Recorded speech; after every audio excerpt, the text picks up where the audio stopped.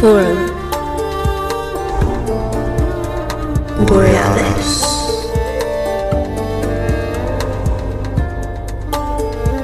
Paradigm Expansion. Greetings from the north, citizens of the world. Welcome. Good people, I know most of you are exhausted and bogged down and find yourself struggling to keep pace with an ever-changing world bombarding us with news, innovations and requirements, and even if all you want is some semblance of stability, keeping your head above water and go on with your business, a minimum of attention to and understanding of what's going on is unavoidable. Because even if you want to remain blue-pilled, it's not actually an option anymore, as many, if not most, are starting to realize, lest you want to wave goodbye to your privacy, security, health, and even money.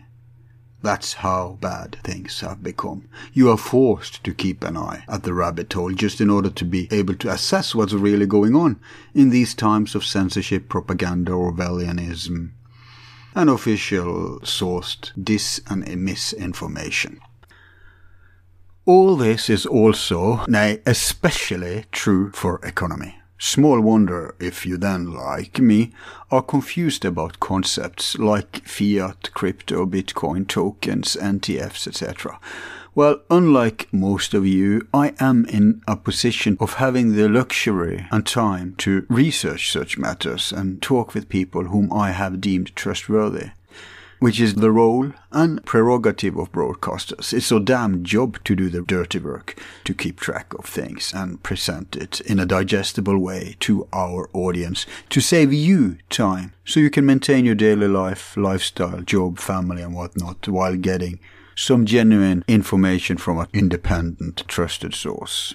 And indeed, I've done my homework, so today we will clarify some very important matters which the economic elite do not want you to fully understand. Indeed, they need you to be confused about these matters, so that the oligarchs of the world with the multinational corporations and central banks can continue looting the public coffers while simultaneously extract as much energy and resources out of your wallet and of your working body and mind, which is why most, if not all, you have heard about this from the media.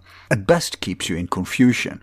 At worst turns you against the one silver lining left in the world to hope for its betterment and an end to the global corruption, centralization, pillage of nature and resources, wars and destructions, and of course the increasing tyranny leaving you as a powerless pawn to witness the madness and anti-human processes unfolding all around us.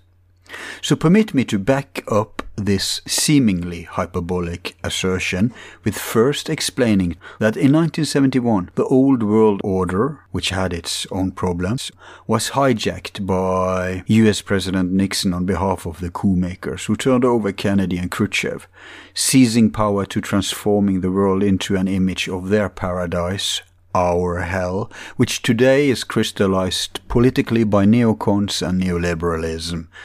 The gold standard, which our old economy was based on, became replaced with the petrodollar, and this system is called fiat from Latin, meaning so be it, in the meaning of decree, because the new economy is no longer a huge cake where we fight for the resources this cake represents. In other words, we used to fight for how much of the cake each part could be accessed by each segment of society. Instead, they threw away the cake and replaced it with nothing. Or to be more precise, the world's resources were no longer represented by a symbolic cake. Those in charge could now create money out of thin air, no longer having it reflect what the actual resources amounted to. With the fiat system, they could just print as many cakes, as much money as needed or wanted. They were still restricted to the physical capability of cash floating about, and how much new cash they could flush into the system, etc. But other than practical limitations, which could be adjusted in other ways, such as cutting out small coins like pennies and pence and introducing larger bills, notwithstanding other symbolic representation of value like bonds.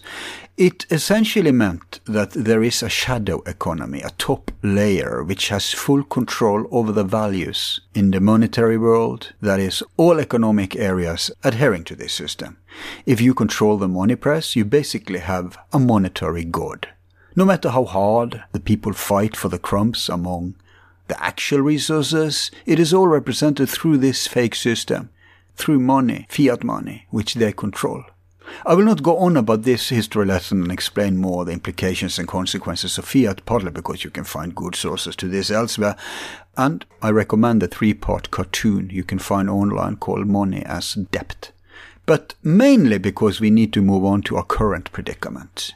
The wet dream of the banksters and oligarchs and the corporatist politicians serving them was always a centralized digital coin. Why? Because then, with a button push, they have complete control. Money has always been the real power in the world, much more than voting, which is why you have never had a voting say over anything to do with money. And with cash purged, cash after all can be exchanged in the shadows, everything is now centralized and controlled. Money has simply become numbers in their computer. If you control this computer, you can delete anyone at any time for any reason. Say an annoying Hindu trucker, which blocks the transport of resources between the US and Canadian border. If you control this computer, you can add as many zeros behind your own digital account, or to that of your friends and partners and the vehicles and outlets serving your interests. No matter how much the unwashed masses work and produce tangible values, no matter how much they struggle with maintaining their part of the values reflecting the actual resources, so long as those values are a part of this centralized digital fiat system, you don't really have access to this real wealth, except via these gatekeepers. They are those who control the link between the people and the resources in the world. And that link is the fiat system. To add insult to injury, today it is at the verge of becoming a 100% centralized digital fiat system, a digital coin. Yen, ruble, dollar, krona, lira, pounds, rupee, euro, it doesn't matter. So long as they are all part of the petrodollar fiat system, it's all becoming e-dollar, e-euro, e-pound, etc. Controlled by the central banks which, and make no mistake about this, are mere political tools, and the ideology they adhere to has anything but your lowly interests in mind. To make a long story short, this is the shortcut to a Bond villain's wet dream. This is the road to complete tyranny. It will accomplish more than any military power or religious mind control could ever achieve. And there's no actual democratic, in the meaning by, of and for the people, institution or organizations left to counter this. Everyone is compromised on the take, one way or another, by hook or by crook, a part of the system. I know I've painted a bleak portrait of the world, but like I said, if you cling to the blue pill, it won't make it brighter. It will only make your suffering less comprehensible. So you will turn your frustration and anger at your neighbor, or whomever else of fellow sufferers ticks you off in your suppressed and exploited daily life. We simply cannot wish this away, and things won't get better by kicking down at scapegoats or burying your head in the sand. However, I now ask you to take a better look at the painting and notice a small glimmer of light in the horizon. What if I told you that from out of nowhere, someone, and we have no idea who, threw a monkey wrench into this totalitarian system in Spain, like some kind of indestructible virus? Only this virus doesn't just sabotage the old fiat operating system, it also generates a parallel open source operation system like Linux replacing Windows, if that analogy makes sense. And what if I told you that this game changer is currently generating so much panic behind the scenes among the owners of the world that they are forced to accelerate their Bond villain plans of totalitarianism because they are out of time. The more they wait, the less power they will have. Because this virus doesn't only completely turn over the economical system, replacing it with a decentralized and democratic currency, it will automatically also ruin the power tools that has kept the fiat system going. Tools like the war industry, the energy industry, indeed all corporatism, and the same with the propaganda press known as shamestream media, as well as the institutions of taxation, money printing, central banking, and what have you. In fact, every single head of the monster is threatened by this. And there's nothing they can do about it. It cannot be stopped. They can't rig it. They can't corrupt it. They can't purchase it. They can't hijack it. They can't even outlaw it. There's only one thing they can do, and that's try keeping you away from it. Because the more people becoming aware of this virus, the closer it comes to subverting their dictature. The virus is already affected some metaphorical computers in the network, and as soon as you become aware of it, another computer has been liberated. That's why they need to keep you disinformed with fear at best, uninformed with ignorance at least, and confuse you as much as possible. And that's why I'm hoisting the Jolly Roger, the flag of revolution today, and shouting from my rooftop that this virus is known as bitcoins. And if you, like me, have a healthy skepticism towards anything smacking of digital coins, and perhaps even thinking it's all just an intel ploy, all I ask is that you give me a few hours with my guest to fill the gaps of your knowledge, to provide clarity on all these matters, so that you then can make an informed assessment. And if you don't change your mind, so be it. Then you've earned your skepticism. But if, on the other hand, you most likely come to understand why the slogan must be Bitcoin, not crypto, then you've joined the revolution. Here's a preview of today's lesson. There's a difference between Bitcoin and the other businesses that have kind of erupted around them. So you've recently had the collapse of the FTX exchange, which ultimately was an exchange for trading cryptocurrencies. And of course, Bitcoin was invented first, and everyone kind of went, well, this is a great idea and everyone's doing really well, but maybe we can make it better. And for us, better for us. Well, exactly. Opportunity to scam. And I know. And it's like the gods gave Prometheus fire, and everyone kind of went, well, I think blue fire would be better, or purple fire with sparkles would be better. Yeah. And so you've got all these people who kind of want to make an amazing idea better.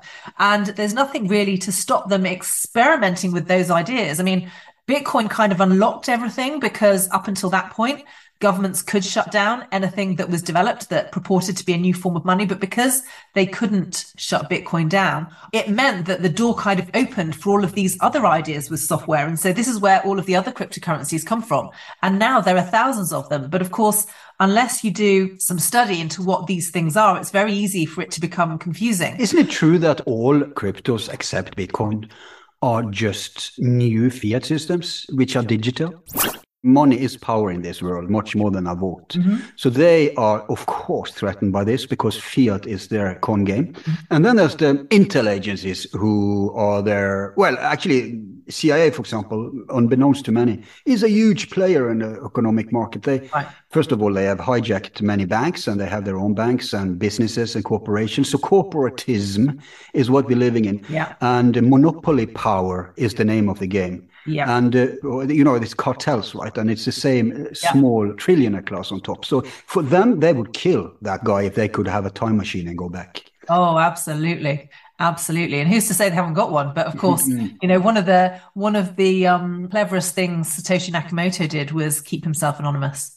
So a 51% attack, it's your ability to take control of the blockchain and kind of manipulate it in the direction that you want it to go. In a scenario with a great reset, you shall own nothing and be happy. No more middle class. Mm-hmm. Is it too late, or is there still time if a central power gobbles up everything, the proverbial powers that be, just to hijack the entire Bitcoin? Because as I understand it today, the only thing standing between complete economic tyranny and some semblance of a working system that we've had in the past is Bitcoin. So it would be the number one enemy. I mean, they go to war, they torture, they do anything. They pollute, they rape for profit. This is, so of course they would try to find a way to kill Bitcoin. Yeah, absolutely. And to be fair, they have. In the early days, I mean, a lot of people will argue now, well, what about the government's ability to shut it down? It's just like, they tried that. Do you think this thing would even exist if they hadn't even given it a good attempt? So the first thing they did was try and shut it down. Then when they realized they couldn't shut it down, the next thing was to try and it's like a number of these other altcoins. It was almost like you kind of create so much competition. People are then confused as to where the real innovation lies. And so I think around 2017, the bankers came up with this narrative of blockchain, not Bitcoin, because they were trying to convince everyone that, well, yeah, although Bitcoin created a new innovation, they're never going to be able to take away what we do. So we're going to kind of co-opt the innovation and take it from there. And of course, this is where the fear of central bank digital currencies come from, because ultimately they want to use a blockchain in order to run the fiat system. Just the fact that Bitcoin exists completely through the switch, having some kind of centralized digital fiat currency that they had control over, was probably always the master plan. But Bitcoin kind of disrupted all of that. I think up until Bitcoin was invented, it's like they had this idea of having, worldwide control of the fiat currency system. But the one thing they hadn't anticipated was someone coming along and creating a decentralized version and having someone who kept themselves hidden. I mean, and what self-discipline as well to keep yourself. You've created this world-changing technology and kept yourself secret all this time. I mean, I think the story is just amazing. So absolutely necessary for humanity's freedom. If you listen to someone like Cliff, he will say that the elites always had this plan, but it was planned for much further out. And it's almost like the fact that Bitcoin was invented and the ability it has to disrupt. That's why they accelerate desperately. Yeah. They had to accelerate it because otherwise they'd completely lose their opportunity. And accelerating it is a huge risk too, because that forces a lot of people to wake up. Yeah. Exactly. And so, of course, they accelerated it with the pandemic. And of course, the whole thing with the vaccine, I mean, it stimulated huge debate. Even amongst people who had no idea about any of this stuff. I mean, it's been amazing to watch. It's Bitcoin really that brought their timetable forward. And as a result, it's forcing them to make missteps. And it's almost like the university is giving us this last minute opportunity. It's like, guys, we understand why you weren't paying attention to this. And we get it. Who'd want to pay attention to these guys? But unless you do something right now, it's game over. So you better catch up quick. So when the Spanish invaded South America, they found it much easier to conquer it because they were based on more centralized systems. As long as they could get to the central figure and cut them down, they could destroy that whole society.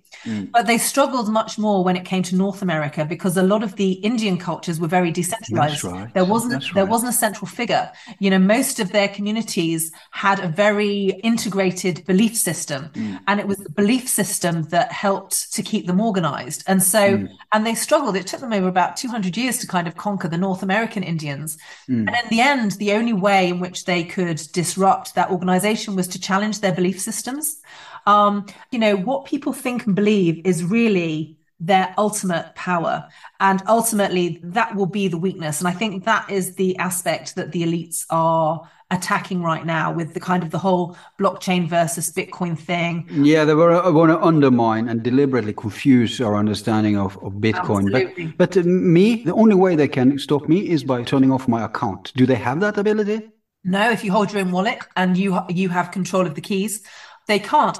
But one of the reasons why government have so much power is because at the moment with the fiat system, they've got access to unlimited resources. If they need more, they just print it. That's how they managed to get the First World War going. But the thing is, the longer Bitcoin survives and the more it's adopted by the general population, the more it weakens their power, because the only way they have of enforcing any rule they have is by the resources they have access to. But the thing is, if they're collecting our taxes and those taxes are constantly being devalued, they've got the same kind of problem that the innkeeper and his wife had in Les Miserables, because they can't pay for things as quickly as the value of the money they're collecting is being devalued.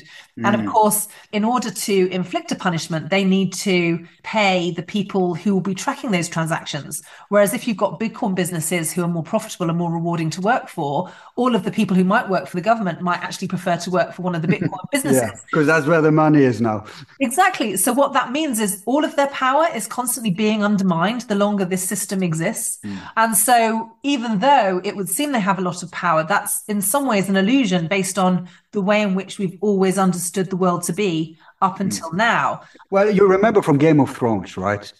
Power is power. So at the end of the day, you could get a dagger on your throat and you'll have to comply. But of course, that's physically impossible because even if they ban it, even if they would go that far and say, you're now a terrorist if you have Bitcoin and you're going to get the death penalty if we catch you with it.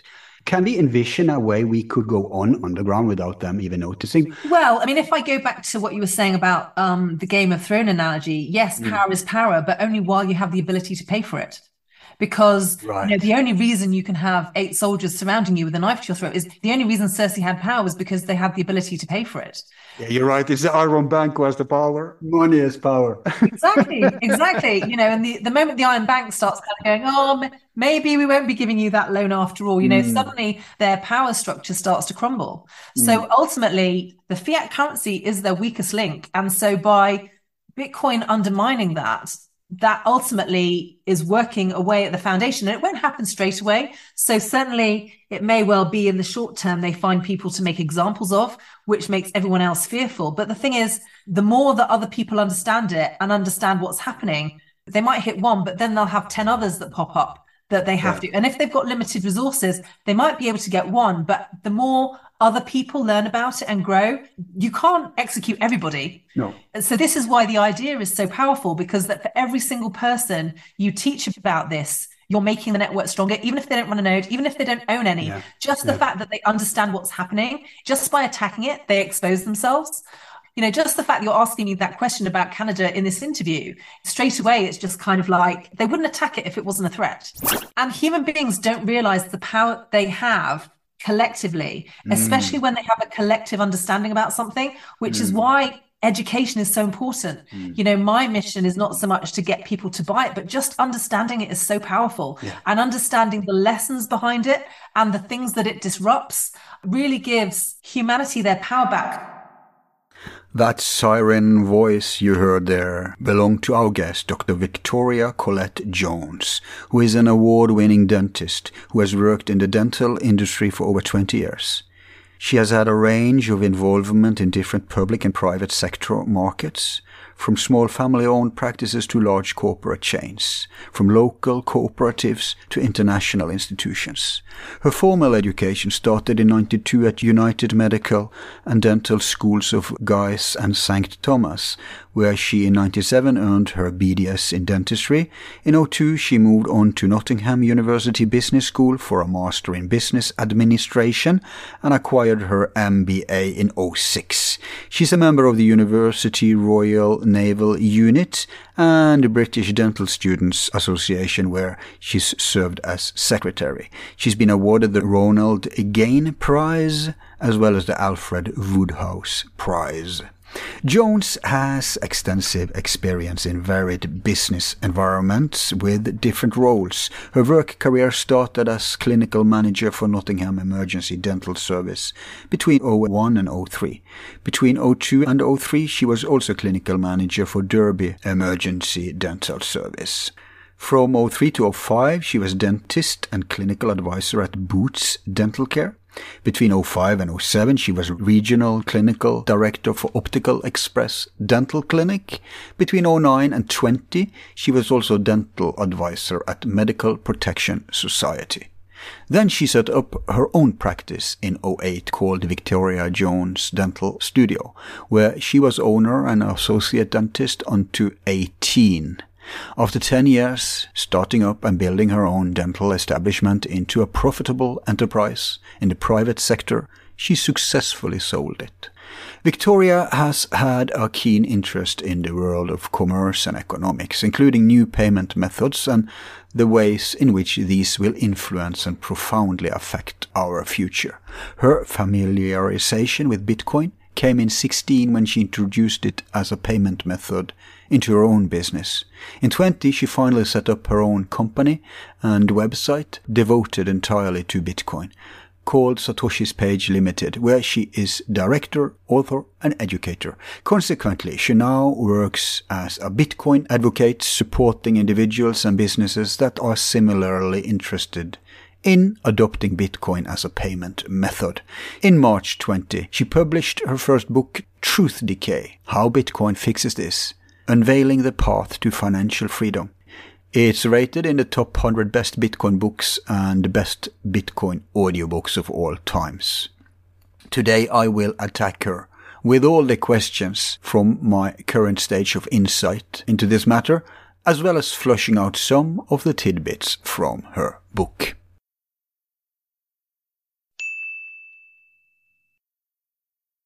Welcome to Forum Borealis, Victoria. Hello, nice to meet you. Yeah, great to have a Brit on. It's been a while. I like to vary, not just have Americans, you know. Yes, well, you know. half my audience is non-American, so. Okay. But and I have to say that I got in touch with you via Johnny Vedmore. Yes. But you just told me there's another connection. Tell us about that. Well, this is the first time that we've spoken, but yes, you got in touch with me after I did an interview on Johnny Vedmore's podcast. And I was saying in our preamble, because I'd not spoken to you before, that I had heard your interviews because you'd interviewed Cliff High. Yes. And I've listened to a number of Cliff High interviews. So, and I was saying actually that I actually learned about Cliff High because of Bitcoin. I mean, I first became interested in Bitcoin in 2016, and there wasn't actually much information about it then. But I think at the time, it was popping up quite a bit on his reports. So there were quite a few people who I was listening to learn about Bitcoin who were mentioning these reports. And so eventually I was like, well, who's this Cliff High person? And so I then discovered him and discovered his reports. And of course, late 2016, 2017, he was generating quite a lot of interest because some of his predictions about the Bitcoin price were turning to be very accurate. I think around January 2017, he said the price would go through $800 three times. And then after that, we'd never see that price again. And it did exactly that. And then the price just carried on taking off. And everyone who was watching that at the time were like, wow, this is amazing. And so I think he got quite a following in 2017, but yeah. I think he got his fingers burnt from talking about crypto. I believe that he might have had some legal issues, which is one of the reasons why he doesn't talk about it so much anymore. I could be wrong. I'm speaking on his behalf, and it's just a supposition. Yeah. But, yeah, and that's probably one of the reasons he didn't want to do crypto with me. Yeah. Actually, because I've had him on for a lot of stuff. Yeah. But the main reason he never wanted to do crypto with me, I think, is because I tried, folks. I tried. But basically because it's kind of a waste of his time and energy, because he knows I'm clueless. In fact, he was the one who pushed me into it. He even taught me how to use Exodus. Very nice of him. I got in before, I mean, not at the perfect time that you talked about, but at least better than... It was lower than, well, I don't know. Now it's a fall again, and we're going to get to that. So I want to know how that is in comparison with the past. But it's kind of like, like I said to you, there's a million people out there who actually want to educate newbies about it. Yeah. And you're actually one of them due to your book, which we're going to discuss today. And so I think this is a better way to do it. It would be like someone who is completely clueless, for example, about esoterica coming to me wanting to, asking so basic questions that I get annoyed rather than... Yes, yeah, fair enough, yeah. It's like, I'd rather talk with a colleague about deeper things, that's the interesting conversation. So I fully understand, Cliff, but...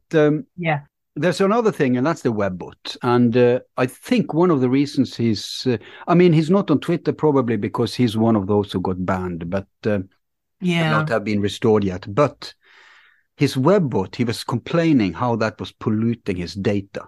Yes. So I think he eventually realized he should shut up about it to the public, or maybe just give it to the insiders, if you see what I mean. Because it creates an artificial feedback loop that pollutes the data.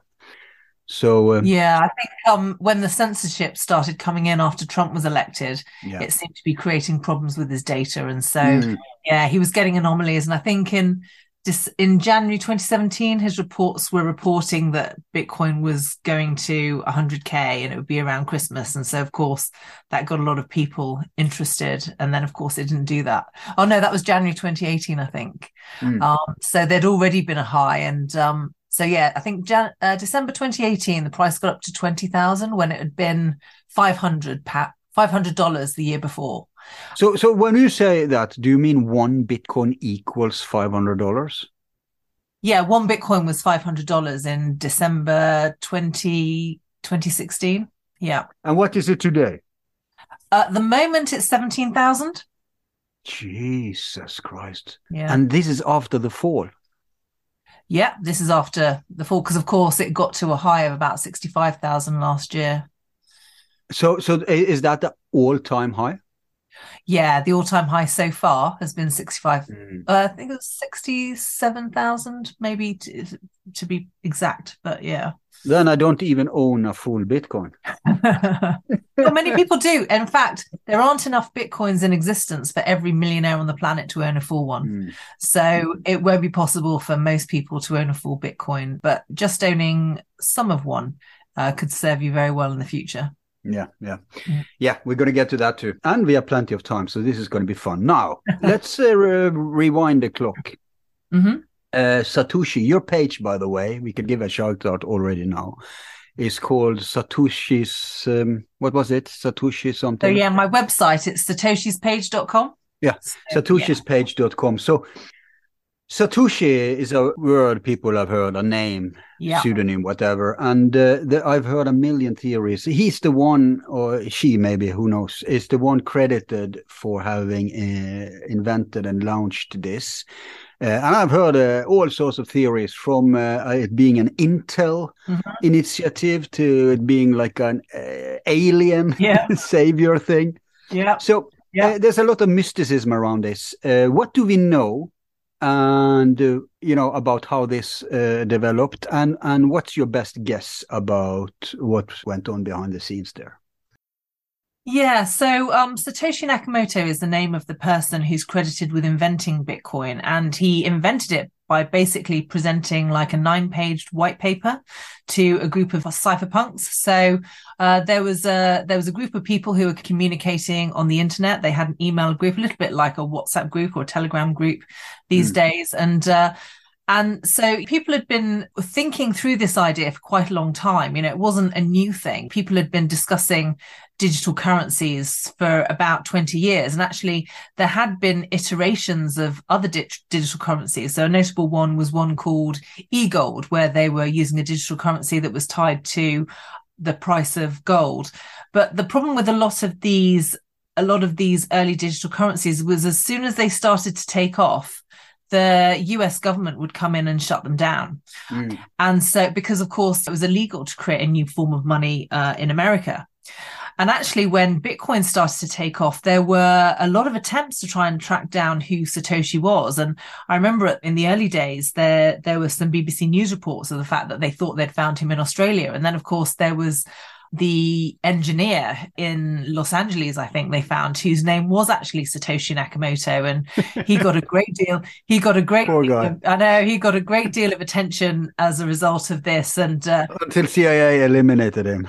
well, I mean, he wasn't eliminated, but he was pulled in for questioning, and he was very reluctant about the whole thing, and he only agreed to do an interview if they'd reward him with a meal. And so clearly a very simple guy, but his face is often used in the Bitcoin community as the face of Satoshi Nakamoto because of all the hype around what happened when they'd discovered him. So the thing is, there were attempts in the early days to try and figure out who this Satoshi Nakamoto was, because, of course, something like Bitcoin is a huge threat to governments around the world, because, a lot of our governments have are as large as they are and as influential as they are because they are tied into how our money works. And not a lot of people understand this.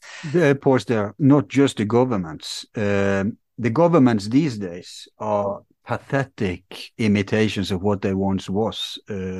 Although I'm anarchistic enough to want to keep them at bay, real power today is amongst, should I say, pan-governmental structures where governments are hijacked and baked in as part of those power structures, power networks. Yeah. Now, there's the oligarchs. Yeah. Usually, I mean, money is power in this world, much more than a vote. Mm-hmm. So they are, of course, threatened by this because fiat is their con game. Mm-hmm. And then there's the intel agencies who are there, operate. Well, actually, CIA, for example, unbeknownst to many, is a huge player in the economic market.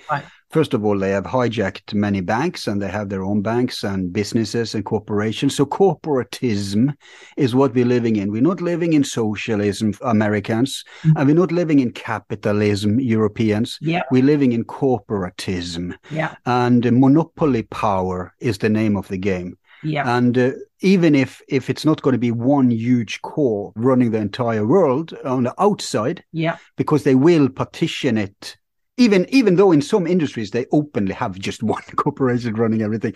But at least they have the illusion of having several corporations because it's a nightmare to try to nest up, daughter corp, these cartels, right? And it's the same small billionaire class, trillionaire class on top. So for them, they would kill that guy if they could have a time machine and go back. Oh, absolutely. Absolutely. And who's to say they haven't got one? But of course, one of the cleverest things Satoshi Nakamoto did was keep himself anonymous. Yeah. Going back to the original story. So he created a system that was essentially self-governing, that was actually difficult to change. It wasn't impossible to change, but it was difficult to change. You need a greater than 50% consensus in order to make any significant changes to how the network worked. And so what that means... Yeah, I want to ask you more about that later, because that's a crucial thing that people don't understand, because I'm like many of my listeners, I have many crypto listeners, but many listeners are clueless, and they have the healthy instinct, I think, that I also had, that, it's digital. Yeah. Well, then it's in someone's computer, right? Then you're screwed. It's even worse than fiat. At least in fiat, it's limited to physical dollars. Yeah. So that we have to explore so people get it, because this makes Bitcoin stand out from all the other... Are you familiar with a guy called Mark Moss? Yes. I saw a video of his not that long ago called The Great Reset of Crypto is Happening. Mm-hmm. And when I saw, it's 45 minutes, folks, find it on YouTube. Now, of course, Victoria here is going to educate you properly, but when I saw him go through he's a great teacher, very orderly on a blackboard, what it's all about. Now I get it. Now I get why he and many others says Bitcoin, not crypto. Yeah. So we have to get to that. But rewind back to your history lesson. It's super interesting. Go on. So where was I? So we were talking about how Nakamoto, who he was, he had the wits to keep himself anonymous. Yes. And they want to crush him. Yeah, you talk about 50% dominion to change it. So he essentially created this kind of self-governing software. So, I mean, a lot of people kind of get a little bit overwhelmed when it comes to computer technology because it's not something that it's easy to understand, and it's become so complicated and technical, and people get really afraid of this whole AI thing. But ultimately, software is just a series of rules that have been written down that allow you to automate things. And so the cleverer people get at writing the code in order to automate something, the more complex some of these computer systems can be. But ultimately, it comes down to how it's been designed by the humans behind it. Software is ultimately based on the creativity of humans. And so Satoshi Nakamoto used a number of the principles, and he gave a number of credits to them at the end of his white paper, ideas that were already in circulation. The unique thing he did was he just kind of brought them all together to create this self-governing system, this self-governing list of rules that were programmed into the software to basically organize how money worked. And the amazing thing about it was that the software was kind of set up in such a way that it kind of mimicked a gold standard.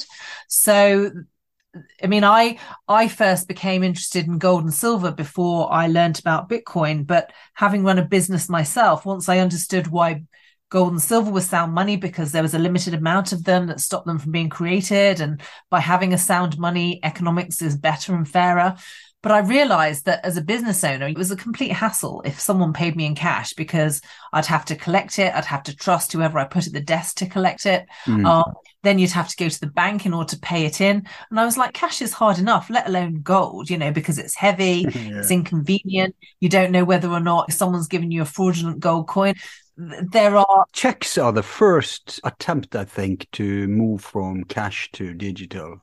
Or more effective, I should say. Yeah, well, remember people were writing checks in the old days? Absolutely. Well, the thing is, one of the things that people don't appreciate about the gold standard is the only reason it worked was because we needed an intermediary. We needed the banks to store the gold and then issue a token, like our fiat currency, against the gold that was in the bank in order for our money to work. And at the time, that was a huge innovation.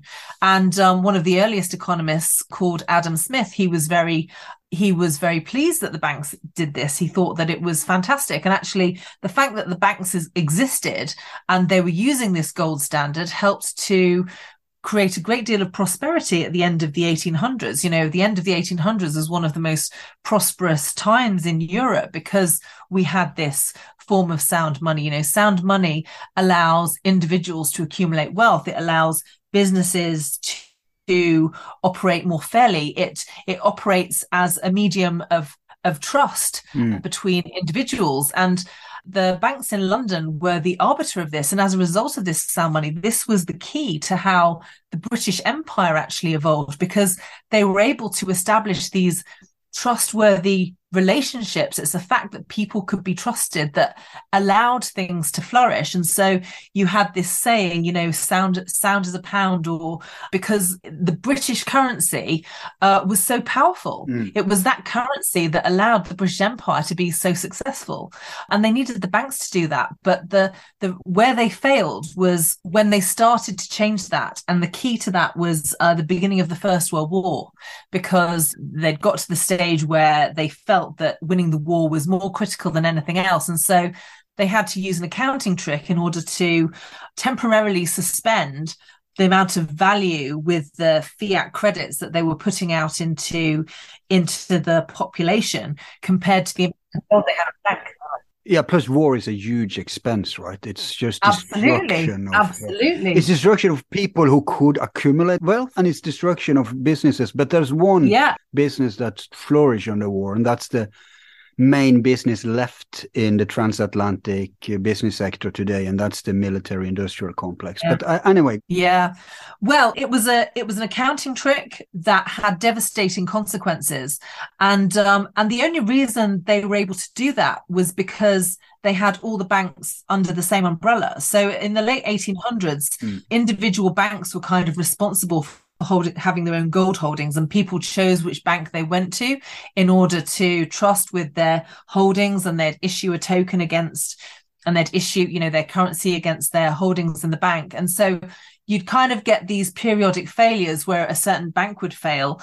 And of course, this was devastating to whoever was part of the bank, but of course the others were still sustainable. And so that whole system had its own kind of way of kind of monitoring itself. But of course, it was a huge disaster for the people who lost out under these situations. And so there was a great deal of political discussion about having a central bank, because by doing that, there was always a way of backstopping the ones who were vulnerable. Yeah, and so, but that reminds me of Stalin's words when he said, "I don't care who." Is something about, I don't care who is voting. What I care about is who's counting the vote. And I will paraphrase that to say, I don't care who's banking. Yeah, I care who controls the central bank. Well, exactly. But of course, the central banks weren't properly established until the Federal Reserve in 1913. And of course, this was 1 year before the breakout of World War One. And of course, once the central banks had been fully established, this was the point at which they could finally use this accounting trick of changing how much money was in circulation compared to the gold in the bank, because until the central bank was set up, they weren't actually able to do that.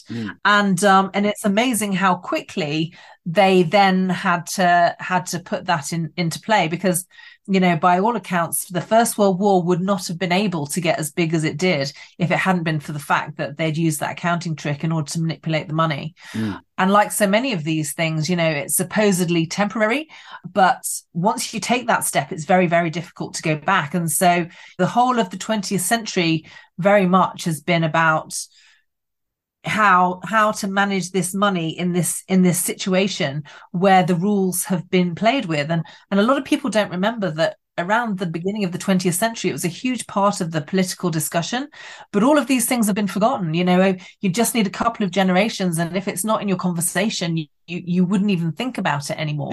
And that's the case for most people. And people don't learn anything in school either that's useful. They don't. No, they don't. And in fact, it's almost shocking how much this is kept out of people's education. This, elements of it are taught to you at school, but in many respects, most of the things I've learned is from doing my own research and reading my own books, and you kind of follow the own thread. And it's like, well, this doesn't make sense. So where did this actually come from?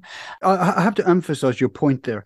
People had actually a much more sophisticated understanding of economy back in the old days. I think the decline really started in the 80s. Now, people had different ideologies and views on what kind of economical system they prefer. So that's true that there was a much more of a battle between the isms around how to do money. But in general, people were better educated on how it worked. Of course, they didn't have the complications of digital stuff, and up until the 70s they didn't even have the complication of fiat, right, with the magic that came in and really made things confusing. So maybe it was easier, but on the other hand, people also had a better education, I think, based on hard experience, for example, with the two world wars. Absolutely. And also the battle between central planned economy and pseudo-free market. So there was a higher consciousness among our grandparents than we have today. Today we are completely deluded drones, cogs in a factory system. And it's understandable, really, because this has been going. I mean, if the central bank was first set up in 1913 and the first break with the gold standard occurred in 1914, it's over 100 years. And of course, the final tie with the gold standard, which a lot of Americans relate to, is when Richard Nixon took America off the gold standard in 1971. So that means anyone younger than 50 has no knowledge of actually operating outside of a fiat system. And so it's hardly surprising that people are so they've been completely divorced from how the world worked in the past. And actually the way in which our money work is just, it's like the whole foundation. And once you start messing with it, I mean, the analogy I often use when I talk to people about this is like, if you want a beautiful rose garden, you need a trellis in order to support the stems while they grow. A what now? You need a trellis. So it's like a framework for the roses to grow. And it's like, humanity is incredibly creative, but it needs this framework in order to have a way of interacting with each other in terms of their commerce. And the thing is, once you start messing with that, you mess with everything. It has so many knock-on implications that, once you start unwinding what those implications are, I find it fascinating, but it's just everywhere. What a lot of people won't know is that I talk about it in my book, but I actually spent 20 years as a dentist. Oh, wow. And one of the things that really prepared me for understanding Bitcoin was, in the UK, we've got a centralized health service. And so what that means is that anyone can access healthcare and it's free at the point of delivery. But the first change they made to that was dentistry. After about 3 or 4 years of operating dentistry within the health service, they started to introduce Oh, so they divorced that from the NHS? Yeah, after about 3 or 4 years. That's why it's a running joke that Brits have ugly teeth. Oh, hey. Interesting. If you've got all evening, I can certainly go there. But it has huge implications because if we go back to how they changed the money system in order to allow for war, there were huge political discussions around the early 20th century of how they were going to get back on the gold standard, because everyone understood this as a fair form of money. But in many and the debates around trying to get back on the gold standard are partly what led to the Roaring Twenties and then the Great Depression, because of course they artificially, by coming off the gold standard, they were able to artificially manage how the economy worked. And so people witnessed this for a while. And eventually when they realized that it was almost impossible to go back to what it was before, because someone was going to be punished somewhere along the line. And often it was the richest people. So of course they weren't going to do that. So the other way to address it was to kind of say, well, if we can create all of this money for war, why can't we create all of this money for poor people? And so, of course, this is where the welfare systems came from, because, of course, if you quieten down the population who've suffered the most as a result of this accounting trick, then you can manage things in such a way that it prevents them from continuing the argument. It's quite sinister, really. So, of course, let me budge in again, because in a fiat system, the really wealthy don't have to pay. They are not interested in paying for the poor, and they don't have to. It's the rest of the society. It's the middle class, basically, who has to carry them. Yeah. Whereas those who really gobble up the wealth, they get scot-free. So it's also, this is a corruption in itself. It's not like we're playing by the same rules. Never had, never did. Absolutely. Well, of course, going back to the situation about governments being responsible for the money supply, I mean, governments are responsible for the rules, for the regulations. Yeah. And so they're the ones who decide how people are taxed. And so you will introduce some tax legislation to say, people can have more tax. But if you're a more sophisticated business person, so this is one of the things I talk about in my book, the people who are at the top of the food chain, these businesses, they deliberately operate so they don't make a profit, because of course, as a business, you're only taxed on your profits. So it means that they can have unlimited spending, and they can have unlimited spending and never actually be taxed for the money that they're taking in, because they're always already offsetting it. You can use various sorts of accounting tricks if you're clever in order to avoid that. Yeah, and in addition, they rig the system so that they keep competition, real competition out. Well, exactly. Keep it artificially. Exactly. So, if you're a business who can access funding, if you know how to access venture capitalists or whatever, they'll feed you the money. And it's unfair competition against the small mom and pop businesses who have to rely on loans. So, for example, when I was setting up my dental business in December 2007, so of course, this was before the financial crisis. The loans I got, I was charged 11 to 12% interest on those. Just a year later, interest rates were kind of cut to almost nothing in the next few years. But I was committed to these 11 to 12% loans for the first 12 years of my business. And that was crippling. Yeah.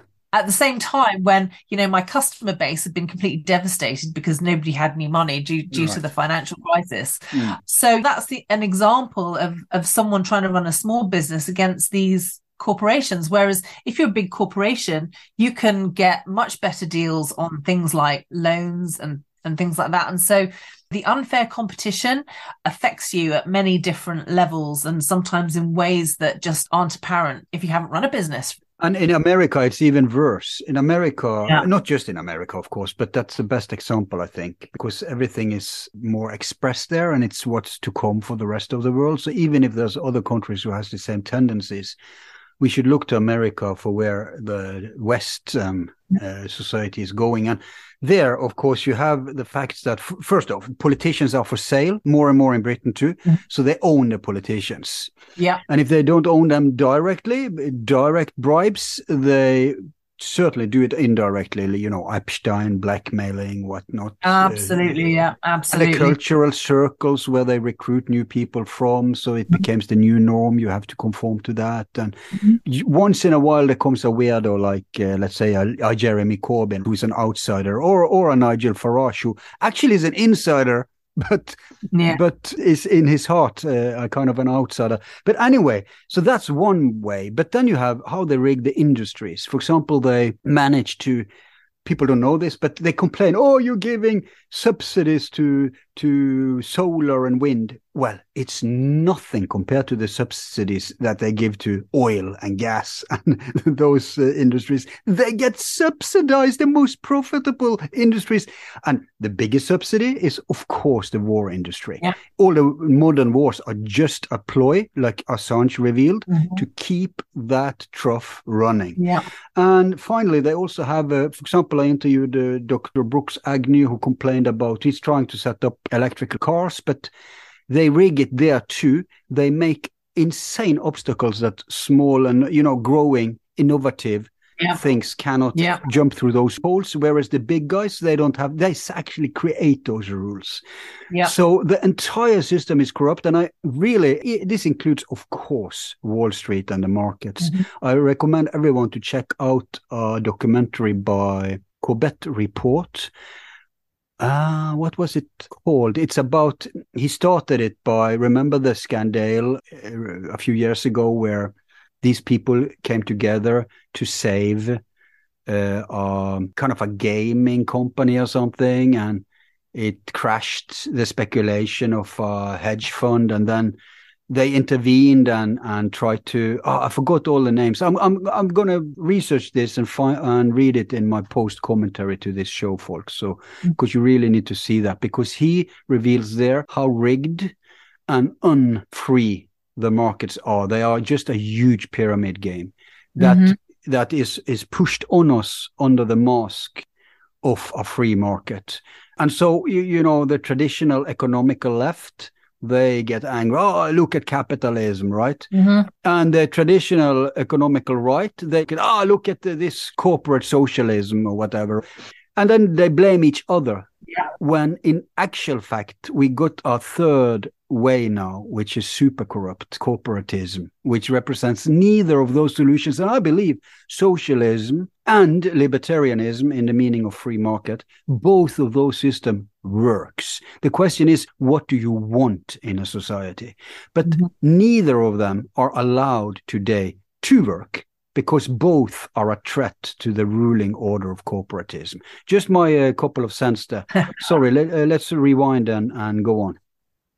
Well, I think you make very, very pertinent points, because, you know, when it comes to capitalism, supposedly is based on how the markets work. But actually, there are certain investments that you're just not allowed to access unless you have a certain net worth. You know, there are rules and regulations that have been set up to prevent you. Now, they will make the argument that this is to protect small investors because, you know, if they lose that, if you're wealthy and you make a bad investment, then you've got the chance to recover. But if you're a small person who makes a bad investment, then you know you don't. There are greater implications, and so of course there's more of an uproar if the small investors suffer as a result of making a bad investment. So they introduced this legislation as a way of trying to protect the small individual. But what that ultimately does is it kind of creates this niche of people where you're actually only allowed to access these other investments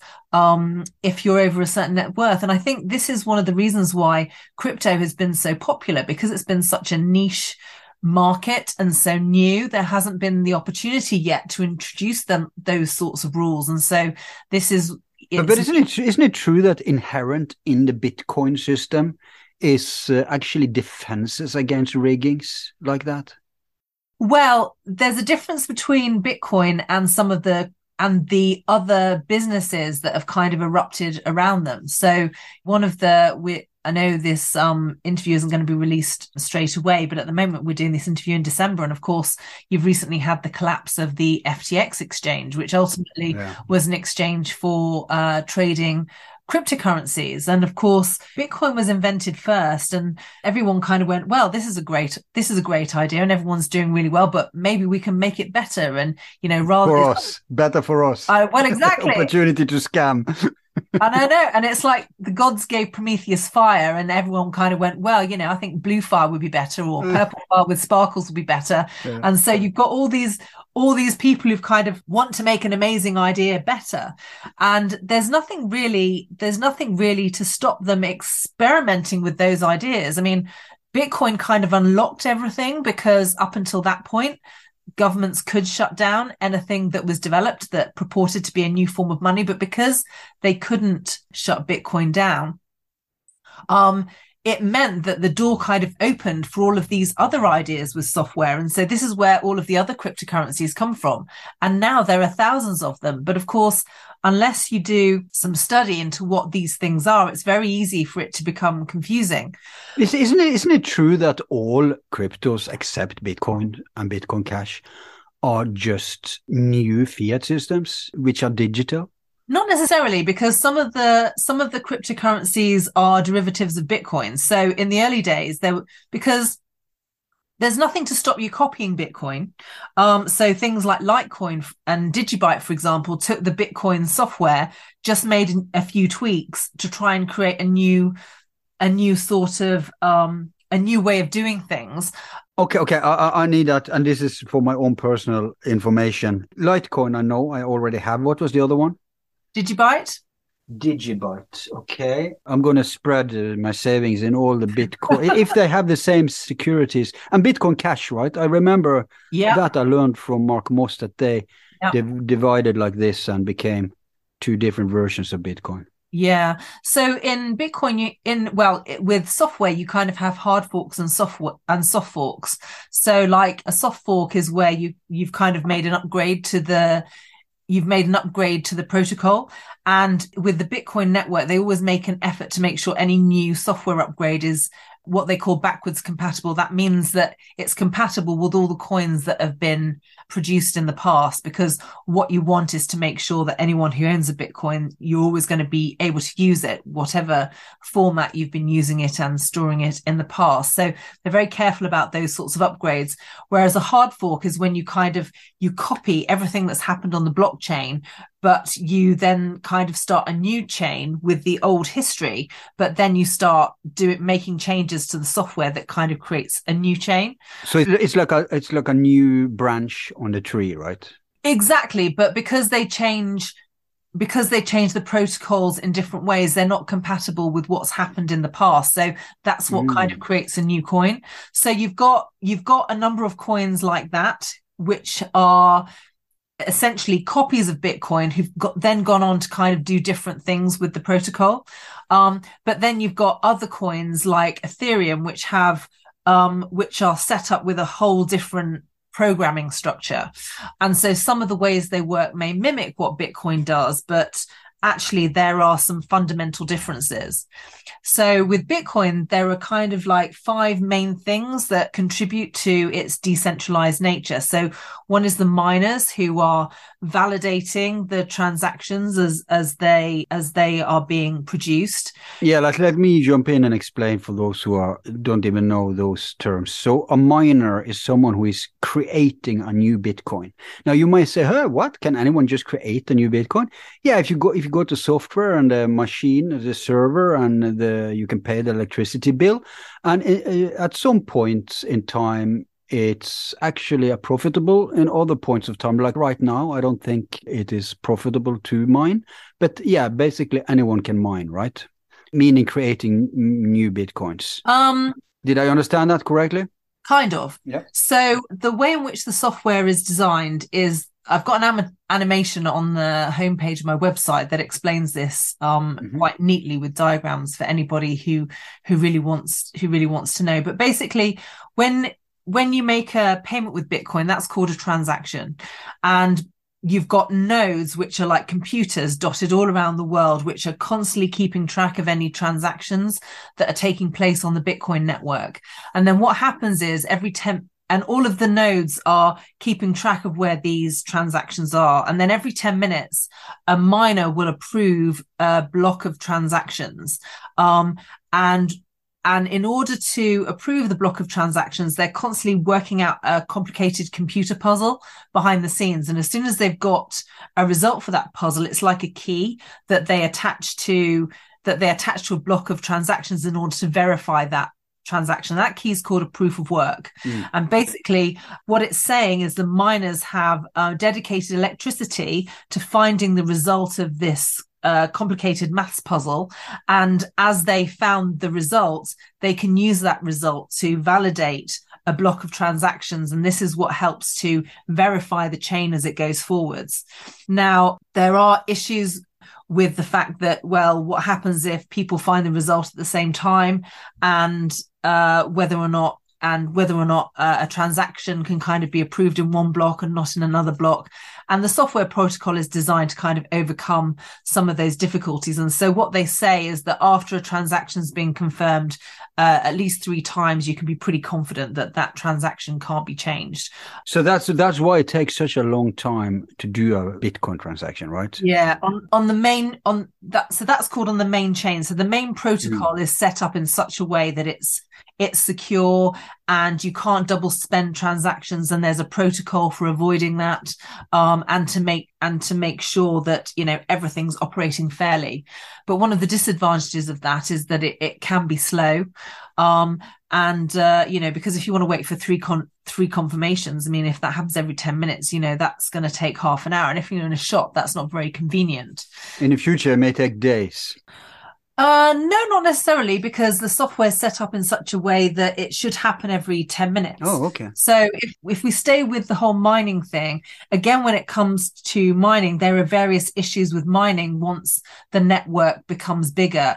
And as you say, you know, when Bitcoin's very popular because, you know, it's very profitable, that's when more and more people are trying to jump onto the network in order to mine. But the software is set up in such a way that once it gets to the stage where there are lots of miners, the algorithm makes it more difficult to find the results. So that's one of the things that makes mining more expensive. And so this operates as a disincentive to stop that from getting out of control. And so once it gets to the stage where there are too many miners on the network, it becomes unprofitable. And that's the point at which the unprofitable miners kind of drop off. And then the hashing, they call it the hashing algorithm, then starts to ease off. And that kind of brings the whole thing back into equilibrium. It's really clever the way in which it's designed in that respect. So it's kind of self-monitoring, and it's almost like Satoshi Nakamoto, when he was thinking this thing through, and not just him, but the early people who collaborated with him to try and develop his idea, you know, worked out, you know, where. Wait a minute. So he didn't write the software; he just had ideas. Well, he came up with the original white paper, but then he introduced it to a group of people who'd been working on these things for a long time. And so what happened is he kind of wrote the software, then he started it running. And then as certain problems developed in the early days, the other group of people he was working with came in with various modifications. So like I was saying at the beginning, it is possible to change the Bitcoin software, but the older it gets and the bigger it gets, the harder it is to change something, because you need 51% of the network. So in the early days, while it was quite small, if there were problems, the small group of developers who were working on it would go, well, okay, we need to change this, or we need to change that. And they were able to change it until eventually the way it was going to work kind of became solidified. So if we go back to, you know, when you mentioned before about Bitcoin Cash, there was a huge issue in 2017 over whether or not they should increase the size of a block. So the size of a block is how many transactions you can keep in a block. And so people were concerned by the fact that, you know, this was one of the things that would slow down the network. But the other side of this argument was the fact that if you made blocks too big, you'd get to a stage where nodes couldn't be run by individuals. They'd have to be operated by companies. And so a lot of the community who'd become very interested in Bitcoin felt that the most important factor was the fact that you kept it possible for individuals to run the nodes, because that's what keeps it decentralized. As soon as you have big companies that have to run a node, that's the point at which you start to get centralization in the system. So this is a huge, and then it can be rigged. Exactly. So this was a huge philosophical point of debate in 2017. And so, some people felt that the answer was a bigger block.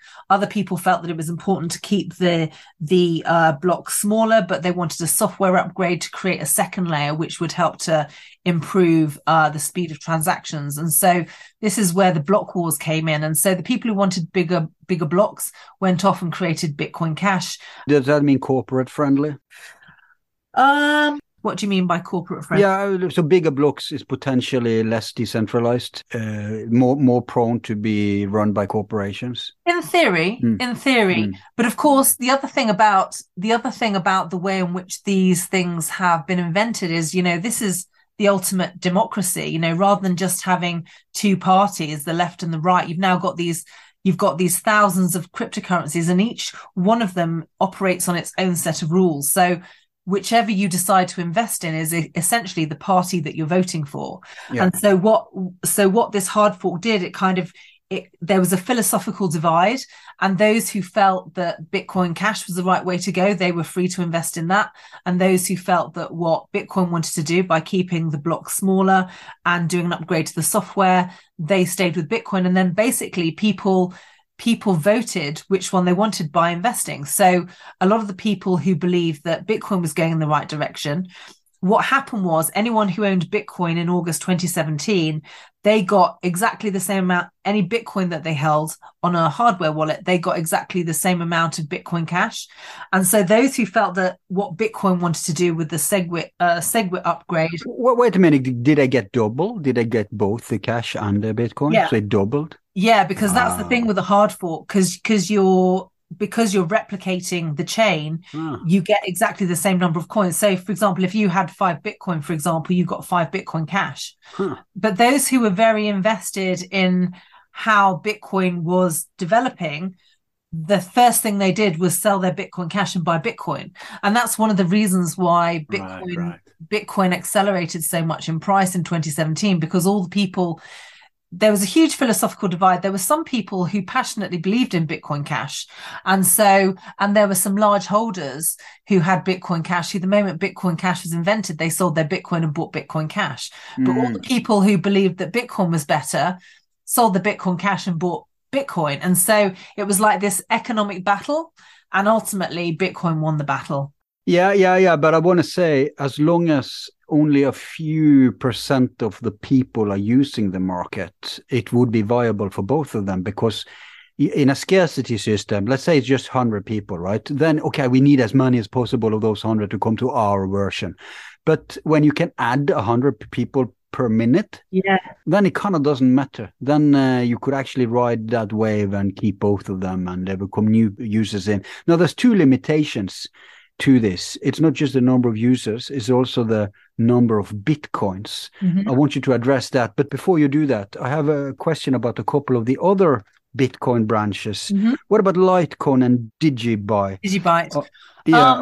Are they too like Bitcoin Cash, or are they closer to Bitcoin? What's the distinction here? I think with Litecoin, the main way they changed the protocol is, rather than having 21 million as the limit, they quadrupled it to 84 for some reason. I haven't studied Litecoin enough to know why they did that, but I understand that was the net effect. With Digibyte... Okay, wait a minute. So what you're saying is that Bitcoin has a limit of how much? 21 million. And we haven't reached that yet, right? No, the last Bitcoin is due to be mined in the 22nd century. 2140, I think, is the date. Oh, wow. So people can mine new Bitcoins for 140 years? Yeah. Wow, 120 years. That's amazing. I didn't know that, but it may go faster if everybody joins it, So no, because the way mining works, you can only mine a block every 10 minutes. And that's right. Yes, you said that. It is date dependent. Yeah. Brilliant. So Litecoin, they wanted to increase that. So for them, it will be over 300 years from now.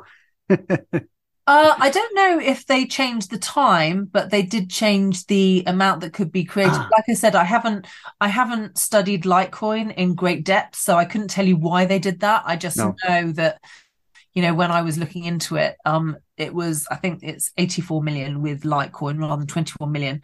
And then with Digibyte, I think it's 21 trillion. So they kind of added a number of zeros. So you can own quite a lot of Digibyte, but of course that's still a much smaller part of the network than if you had an equivalent number of Bitcoin. So that's one of the reasons. Are there others that are direct children of Bitcoin?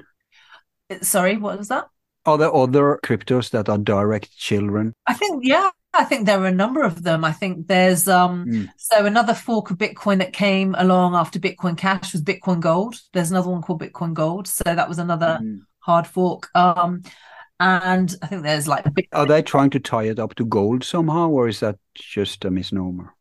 I think it was just a new name for it. So I think the idea behind Bitcoin Gold was that it could be mined on a laptop. So again, with each of these coins, they'll try and work on a different part of the Bitcoin network that they feel doesn't quite work in order to try and make it more efficient or work better than Bitcoin does. So a lot of them, people say that a lot of them are kind of test beds for Bitcoin, because ultimately, if one of these other coins come up with a new idea, then ultimately it could be adopted by Bitcoin, which means that although in theory you could take a bet on the fact that others of them could overtake Bitcoin, if they develop something that's good enough, eventually Bitcoin could adopt it. Who decides that? Well, it's kind of like a group effort. So if someone wants to make a change to the Bitcoin network, what happens is, all of the software can be seen by everybody, but clearly you have to be a software developer to be able to read the code and understand what it means. But if someone wants to make a change, they'll make a submission to one of the GitHub forums, and then people will discuss it and they'll debate whether or not they think it's a good upgrade or not. So so with the Bitcoin, when they were talking about Bitcoin Cash and they wanted to do the SegWit upgrade, there was a lot of debate about it before the change was ultimately made. And this is a weakness, because if you need an intellectual elite who kind of discusses the way to go, if I'm like a unlimited power player, like a CAA or whatever, then I'll just make sure that I take over that community by hook or by crook. Yes. And then they will launch a new system that all the users just automatically have to follow. This is the first weakness I've ever heard about. This is the thing about 2017, because that's what they tried to do. Oh, wow. But ultimately, the change could only be made because it has to be verified by the users. So all of the users who are using Bitcoin who were following the debate, they get to vote with their nodes. So it's only established once all of the nodes kind of vote by agreeing to the upgrade. And if there aren't enough nodes that agree to the upgrade, then it doesn't get adopted. But nobody has ever, since I admit rather recently, but since I joined the bandwagon, nobody asked me of anything. So how does this work? Well, the thing is, in order to have a say, you need to know enough to run a node. So as an individual, you could run a Bitcoin node. So that's back to the everyone has a server in their home thing. Exactly. The decentralization thing. Yeah. Exactly. So it's relatively easy for people to run a node. It requires more capital investment to run a miner. So a miner is kind of like an upgraded node that's trying to find this complicated maths puzzle in order to verify transactions. But the nodes are just collecting the transactions, which is a different job, and it's not so energy intensive. So what that means is it's possible for the average person with a bit of know-how to run a node. But if you wanted to run a miner, you'd probably need to use more. You'd have to buy like the right equipment, and that's quite expensive. But of course, you get the reward for doing that, because you'd be rewarded by owning Bitcoin if you actually manage to do that successfully. But even by running your own node, you kind of become a verified voter in the system, for example. So it's like a democracy, but you need a certain amount of intellect in order to be able to vote. You need to know what you're doing in order to be able to approve or deny anything that suggests. Yeah, but there will always be so many of those people around that it's impossible to like force those into corruption because exactly right? Exactly, anyone can do it. So yeah. Yeah, and that's what keeps it decentralized, because generally speaking, the people running a node are very invested in the technology. They're very interested in how it's developing, and they will be the ones who approve a change to the network, and they'll also be the ones who prevent a bad change to the network as well. So again, so it's another element that's kind of been programmed into the whole thing that kind of makes it self-governing. So which of these other Bitcoin children are kind of keeping the centralization thing? That's what's most important in my book. The decentralization, you mean? Yeah. Yeah. Well, I think that's what they're all designed to do.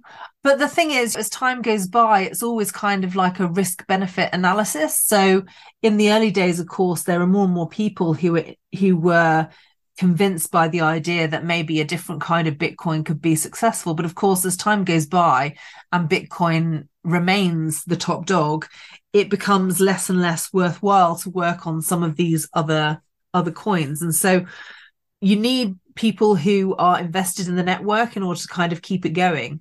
And if there isn't a reward there, then there are going to be less people willing to work on it. So again, one of the reasons why Bitcoin's the strongest is because that's where the top developers are working, because that's where the rewards are.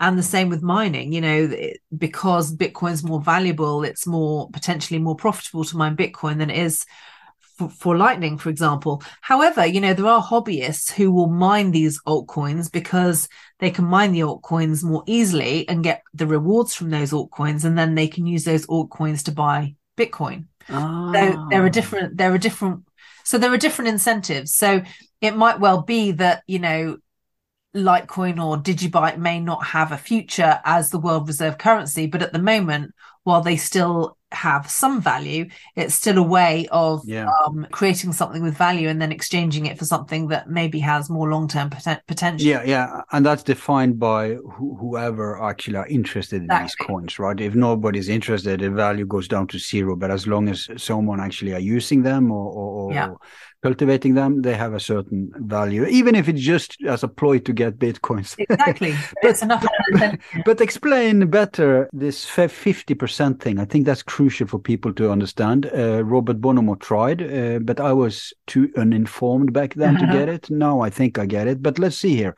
So in my layman's language, it's like this, that to hijack Bitcoin, you need over 50% of the code is written so that over 50% of the system has to be hijacked. And the reason they can't do that today is because it's grown too big.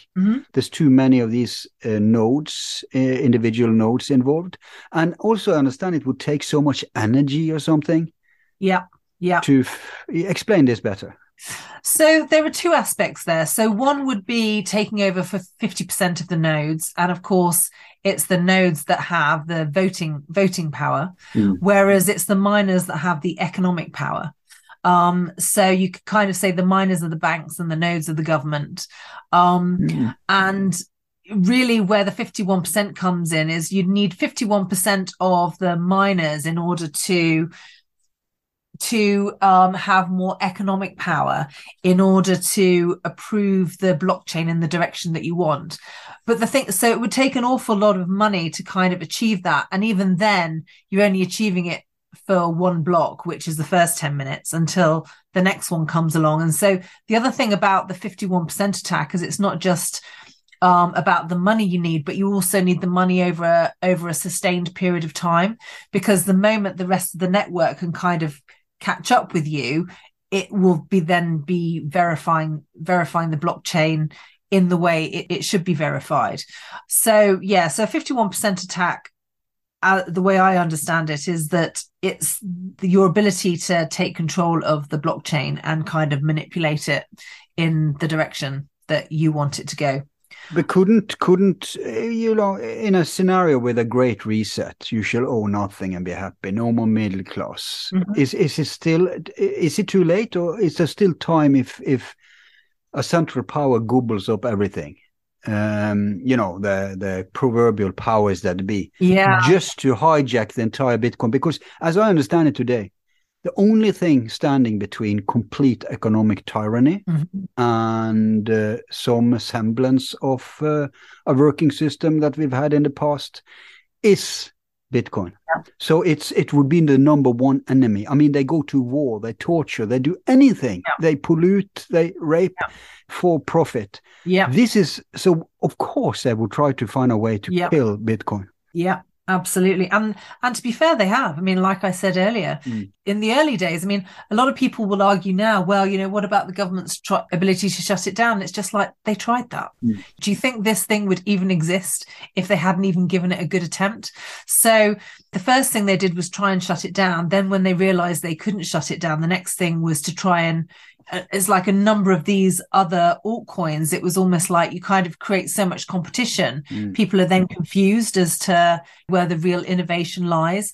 And so I think around 2017, the bankers came up with this narrative of blockchain, not Bitcoin, because they were trying to convince everyone that, well, yeah, although Bitcoin created a new innovation, they're never going to be able to take away what we do. So we're going to kind of co-opt the innovation and take it from there. And of course, you know, this is where the fear of central bank digital currencies come from, because ultimately they want to use a blockchain in order to run the fiat system, which has all sorts of other issues. That's a real, what's it called?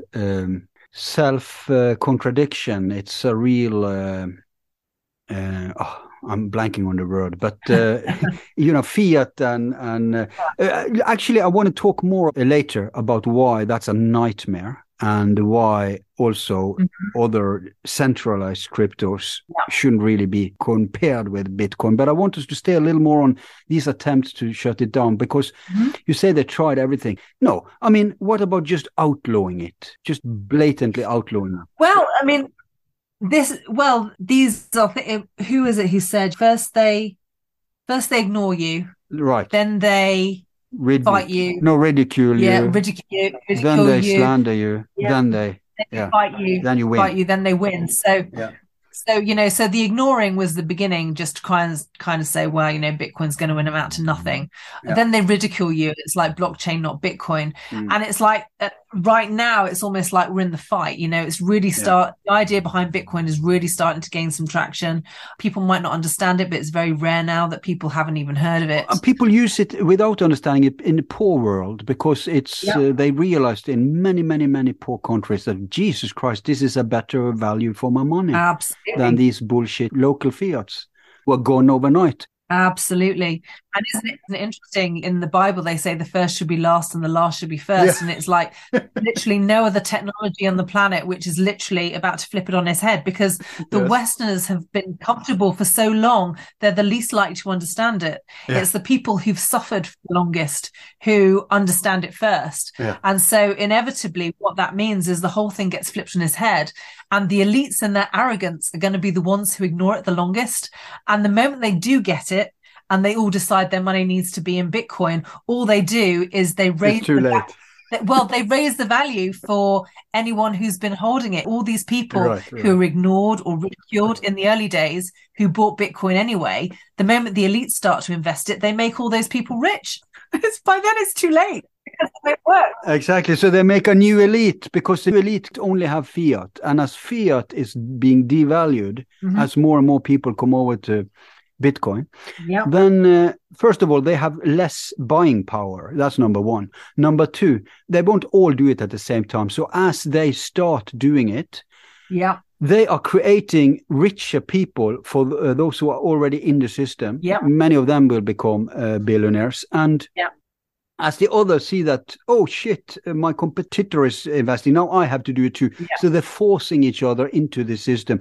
But some of them, I think, will just realize we can't do it. We can't go into Bitcoin because there's no way for us to remain, the dictators of the world. Exactly. And I think privacy, you should talk about that too, because let me rewind. I said to Bonomo what you said now. I said, wow, the poor people in the poor world, they will become the new oligarchs. But then I think he said that no, because remember, they use it. They don't have the ability to save it.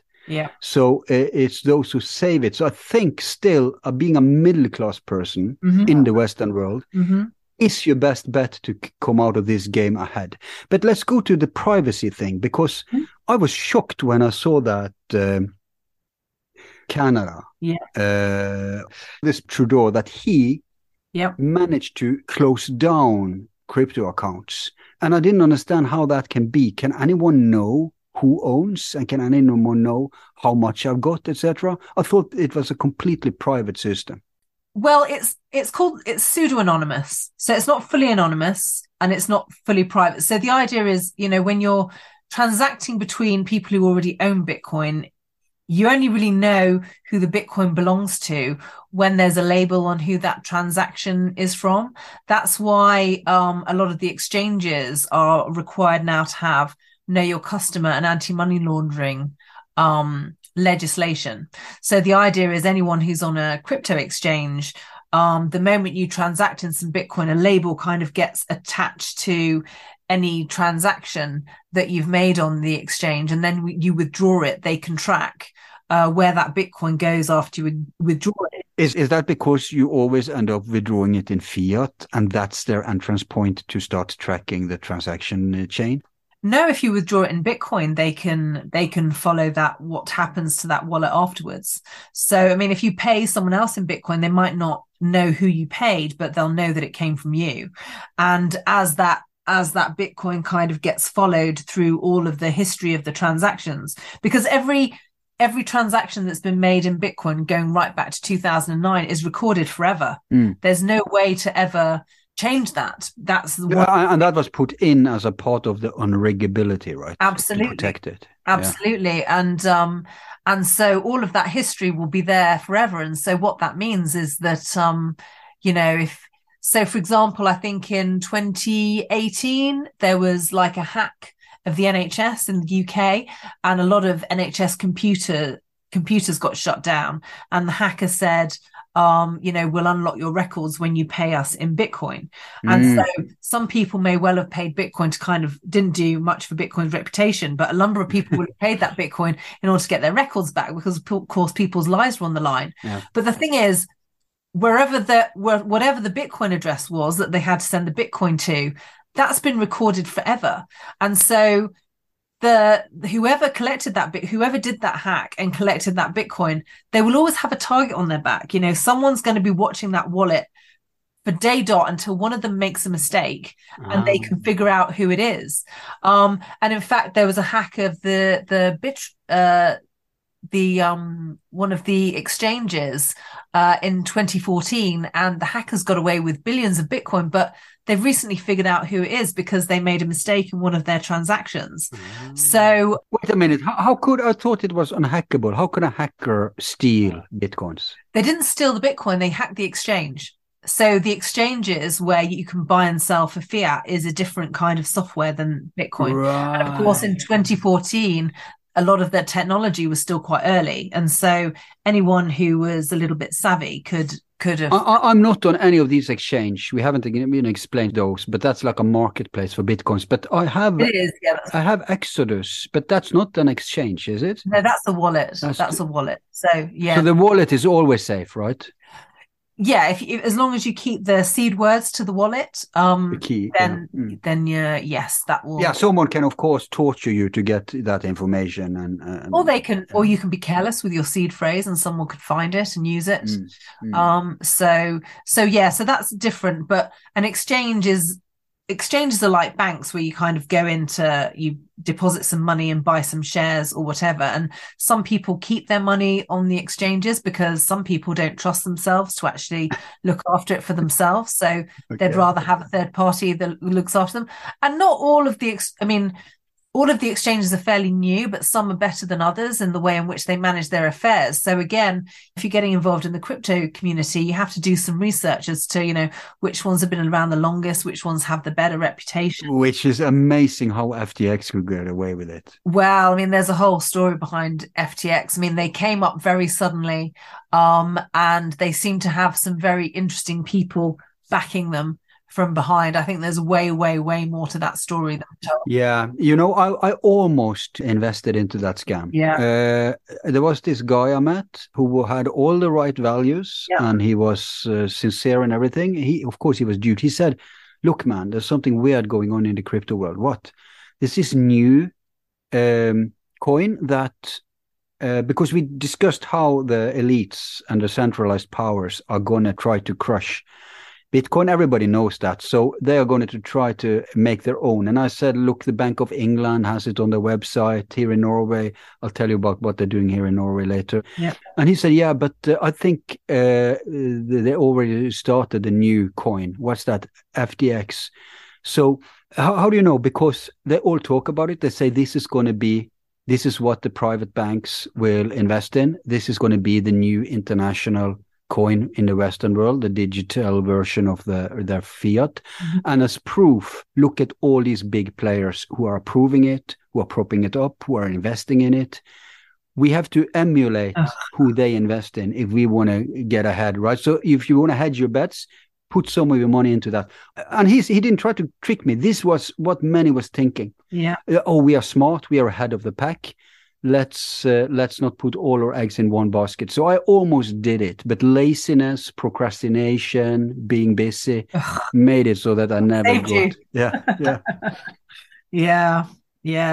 Well, you get how it could be spun like that, right? Absolutely. And of course, people will always take advantage of those situations if you don't know what you're doing. And people who are naive. I mean, one thing I will credit it for. I mean, I hadn't heard of FTX until it blew up. But as part of figuring out what had happened, I was looking at some of their adverts, and one of the ones they had for the Super Bowl, they had this guy called Larry, who I believe is a comedian in the United States, and it's like he had the whole of history, and he's always kind of turned down these good ideas, and right at the end, Larry David, and right prophetic.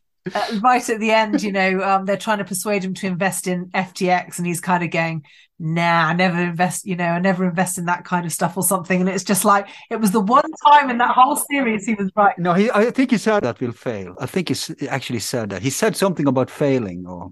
Yeah. Well, he was just like, I don't think so. And I'm never wrong about this stuff, even though he'd kind of been wrong about every other innovation throughout history. It's like he rejected the wheel. He'd rejected the toilet in the Middle Ages. He'd rejected landing on the moon.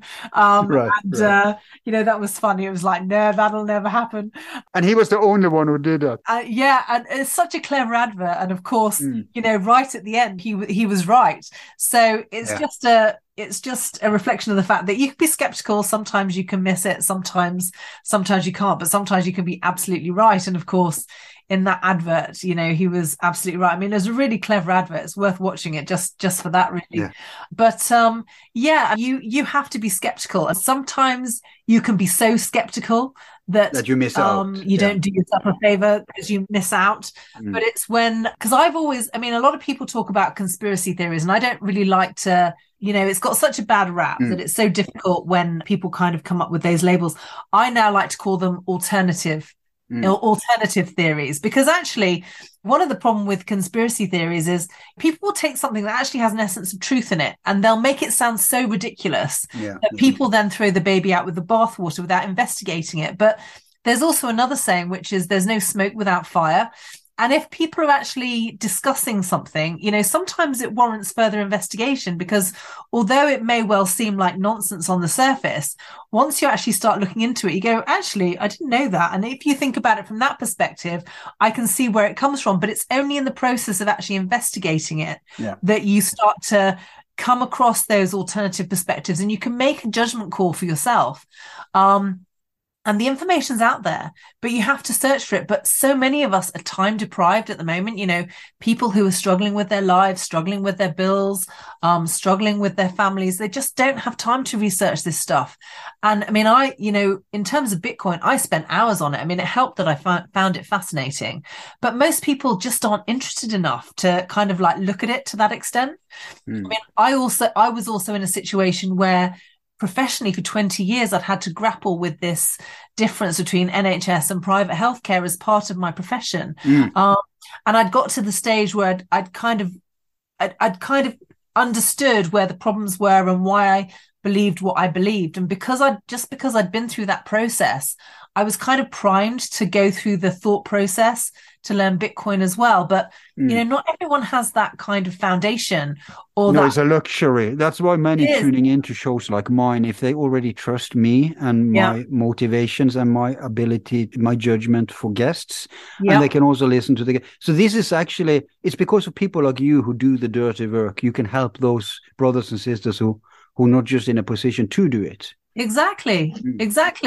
And when it came to writing my book, it was partly because, I published my book in 2020, but by then I'd been in Bitcoin for 4 years, and I'd meet family and friends, and I was so enthused about it, and I'd want to talk about it. But then, I may well only have them in my company for an afternoon or something. It was just like, well, if I write a book, then I'm not repeating the same thing to everyone over and over again. Right. It's just kind of like, look, read this book. It'll take you 3 hours. It'll tell you everything that you need to know. And it was written in such a way that my family and friends could understand it. It was written as a story to try and engage them and make it interesting and make it relevant to their lives. So, because there are some books that are quite technical. It's like people feel they have to make it very technical in order for it to be credible. And it was just like, I don't feel the need to do any of that. I'm very confident in the pathway that I've been through to understand this. I know enough of it to, create a reason why.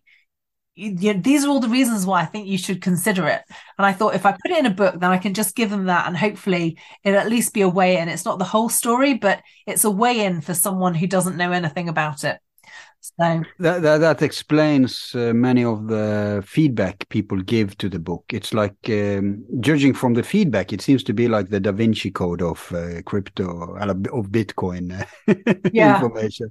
Yeah, and I do say that even experts should read it. But an easy presentation doesn't mean a simple content. So I think everyone could benefit. But the fact that we talk your book does not mean that we are about to wind down, because I have a million other questions for you. Right. So, Victoria, you've been very good at, very clearly, I have to say, I want to read your book now, because the way you've explained things dumbed it down for me. So simply makes it very interesting. But you're very good at keeping your thread, I must say. Oh, thank you. Yeah, that's good. Okay, so I was asking you about how they could crack down on the truckers and other protesters, because that's what we're going to see more and more of in the future. That, in fact, was it Vedmore or someone who said that they're going to call it conspiracy coin? This goes to this, let me do a little rant here. You mentioned conspiracy, and I, in general, try to avoid that term because it's a lose-lose for any honest people. Because on the one hand, you're very right. They actually design, and if they don't design it, they certainly stimulate and facilitate insane hypotheses about stuff in the world. Yeah. Now, without putting myself into being the arbiter of what's right and what's wrong, to me, it looks as if, for example, the flat Earth is wrong, but they want certain things. I see the most insane things out there, even worse than flat Earth, are not being cracked down, are not being disinformation or whatever. It's being they get help. Yeah. So, and there's an old saying: if you want to know who rules the world, look at who you can't criticize or what you can't criticize. Yeah. And so we know for sure that psyops in Intel industry, a part of the social engineering is to control thought. Because freedom of thought is a direct threat, especially in these days when everything is centralized and controlled. So they need to have that as a decoy for the normies, for the sleepwalkers, for the muggles, the exoteric people. So look at that. That's what you're going to belong to if you dare deviate from the standard propaganda. Yeah. So that's one effective way of, and then parallel to that, they replace the meaning, conspiracy theory is used for that, and then is used for real power criticism, system criticism. Yeah. What used to be a part of the public conversation in the not so very old days. And so it's a lose-lose because this is the way, divide and conquer. So when I use it scientifically, historically, and technically correct. Mm-hmm. For example, it's called a conspiracy hypothesis when someone suggests a speculation of what's going on, right? Mm-hmm. And it doesn't even say anything about whether it's right or wrong. But of course, to most people, it's like a magical word, turn off your brain. Yeah. So that's why I always say our show is not about conspiracies. Yeah. Our show is about politics, science, religion, philosophy, history. Yeah.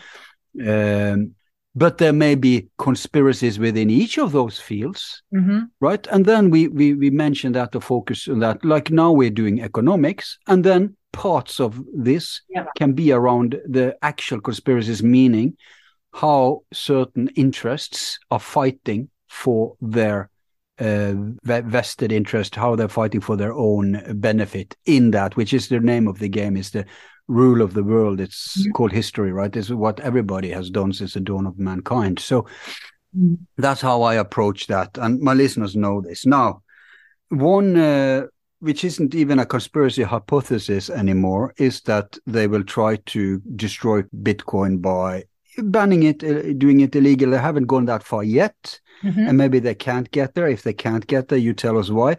But they for sure has managed to crush people's, of course, the bank accounts was just a flip of the switch, right? Yeah. But even they've managed to smack down on Bitcoin. So how could they do this? You started talking about that they can track something. Is that what they did?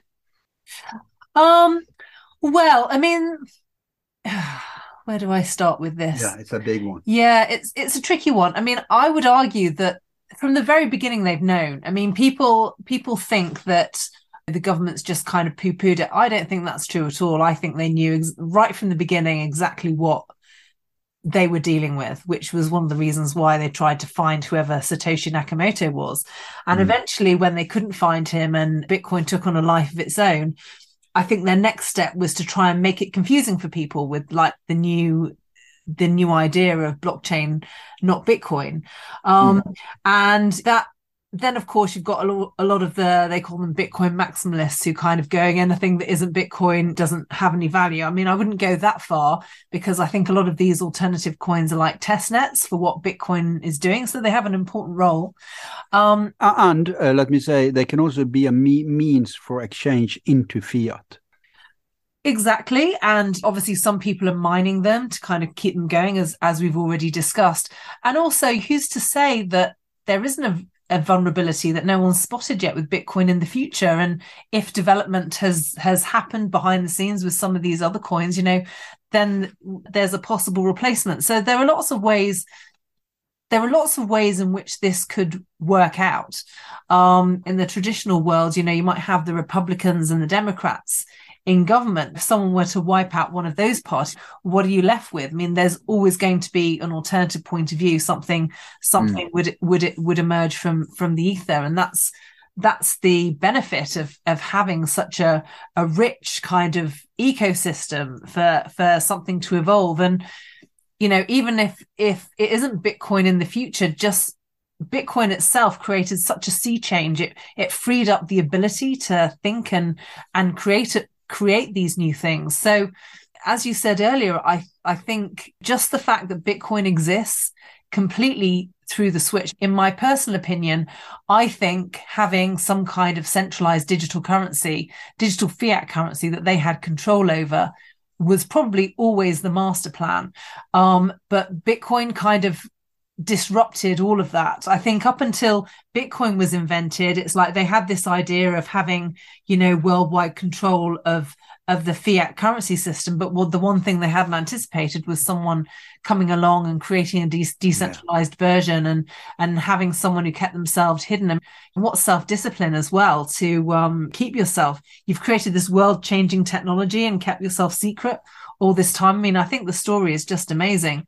So, but absolutely necessary for humanity's freedom, because centralized money, although it was allowed to continue because they managed to spin it in a way that, actually we can if we do it this way, we can create all these services for poor people. It was almost like, they've they've stolen from you and tossed you a bone as a compensation prize. And everyone leapt on the compensation prize and went, oh, well, it's okay then because we've got this. But ultimately, you know, the public have been tricked, and they've been tricked into agreeing to something that they never would have agreed with. And there were always some dissenting voices, but unless you've got the large majority of the population kind of saying, hang on a minute, this isn't right. A lot of those voices were quietened down by these so-called beneficial services that they managed to create as a side benefit. And people had never seen things like this before. Unemployment allowance, free healthcare, you know, these were awesome innovations at that point in history, because as great as the gold standard was, poverty was a very real problem. Oh yeah, Charles Dickens, Britain is famous for being the picture of the horrible. Yeah, absolutely. And I have to say, once I first started reading about the gold standard, that was the one thing that concerned me, because it was just like, well, I understand how something like the gold standard created prosperity, but it didn't create prosperity for everybody. What about the poor people? Actually, it was the introduction of the fiat system that created some of these services for people who'd had nothing before. And so in this way, they were able to kind of reduce the outcry amongst the large numbers of people who would have opposed the changes that had already been foisted on them. And this is like FDR said when he was heavily criticized by other elites for introducing the New Deal, the social network system, right? He said, no, I didn't kill capitalism, I saved capitalism, because back in the day people were educated. Everybody knew that some of Marx's analysis, I'm not saying Marx's propositions, of course many disagreed with that, but they knew very well certain mechanics in capitalism that he decoded back in the 1800s. One of them was that inherent in the system is a collapse from the big ones becoming monopolies. In other words, capitalism will cannibalize itself and destroy free markets. You don't need socialists to do it. Socialists can also do it, but that's one of the problems. The other problem is that at a certain point, when that decentralization and gobbling up, it's like a classical Bond villain. I want total world power. And then when one man, because I often say to those who don't want any checks and balances, I say, okay, at which point will you protest? Is it when there's only one person owning everything and running everything? Is it when it's 100 person? Is it when it's 1,000? At what point are you going to go all the way until it's one person controlling everything? So obviously not. So they knew that at some point the critical mass will change and there will be a revolution. And that's when you get fascism or like a Soviet kind of state capitalism called communism, or other horrible, maybe you go back to feudalism. So they knew all this, and so they had to cater to it. And with fiat, they could kind of trick in a solution where the rich doesn't really have to pay for it, but everyone else pays for it. And nobody sees that anyone pays for it, if you see what I mean. That's my take on that. Well, I mean, the thing is, this isn't the first time a fiat currency has been tried throughout history. I mean, it's occurred on numerous occasions before. And again, a lot of people don't understand this history. I mean, a big part of the French Revolution was due to the fact that they'd used this, they'd created a fiat currency. So what happened in pre-revolutionary France was, I think in 1776, Adam Smith, who's the most famous first economist, he wrote a book called The Wealth of Nations. And in that book, he talked about the fact that, the gold and silver coins were already being devalued by introducing other metals. And at that stage, I think the British pound was already a third silver. The Scottish pound was a 66 silver, or was it the English was a third silver, the Scottish pound was a 6 silver, but the French franc was already like a 66 silver. So, just through dilution of the metals, the French currency was already suffering quite a lot. And of course, this has huge implications when it comes to international trade. And so in order to overcome this problem, I think the French elites decided to revalue all of French property and create notes called assignats, which would represent the value of the currency. And of course, this ultimately failed. But what happened in the short term was that, the rich people in the city who understood how this worked took advantage of it, and of course became fabulously wealthy because they manipulated the system and used these assignats to buy real goods, because they knew ultimately that this money would be found that was worthless. But the people who really suffered were the peasants. So you've got the famous musical Les Miserables, and of course they've parodied the innkeeper and his wife as these terrible people who were just out for money. But the trouble was they couldn't make their businesses successful because any money they collected from their customers was instantly devalued. And so, of course, this would affect how much they were able to buy in order to help. So they were trapped in the inflation too. Absolutely, because when you run a business, there's a limit to how much you can increase your prices to keep up with the cost of your supplies. And so, of course, it would be. So it was the bankers who was profiting here, or? Well, it was also the government colluded with it because, of course, they made the rules that said the money wasn't. They manufactured a way in which apparently this currency was tied to French property, but ultimately it's managed by the rules you use in order to manage the system. And so the elites would trade these assignats, and they'd use it to buy houses and solid goods or whatever that they knew had real value. But the peasants and even the middle classes who were trying to run their mom and pop businesses didn't fully understand what was happening at a high level. So they were just trying to run their daily lives. They were trying to run their businesses. But as the currency devalued, anything that they needed to run their business became more and more expensive. And normally when you run a business, the only way you can pay for your supplies is what you collect from your customers. And so in order to keep their businesses running, and it's the same kind of thing we've got at the moment. A lot of these restaurants are struggling in terms of keeping their staff and providing the same standard of meals, because as inflation occurs in the economy, there's a limit to how much you can increase the prices, because if you increase the prices too much, you then lose all of your customers. And so things get out of balance much more quickly in a situation of inflation than they do when you've got something like a sound currency.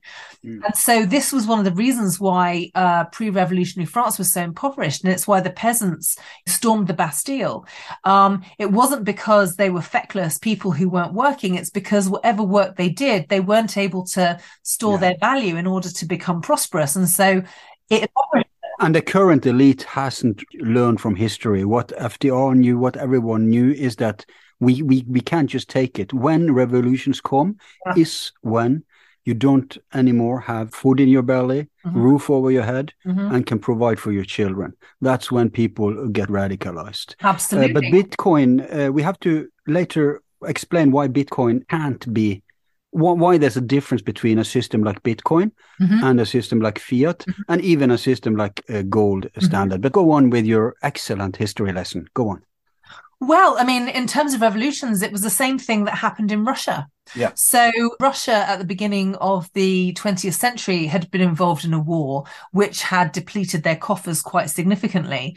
And so, in the First World War, when this accounting trick began that the Western powers started using in order to keep funding the war, Russia tried that, but it was already in a weaker position before it did that. So what it meant was the Russian population started suffering from the devaluation of their currency before anyone else in Europe did. And so that's the reason why you got the Bolshevik Revolution. The Bolsheviks were able to capitalize on the fact that people were suffering.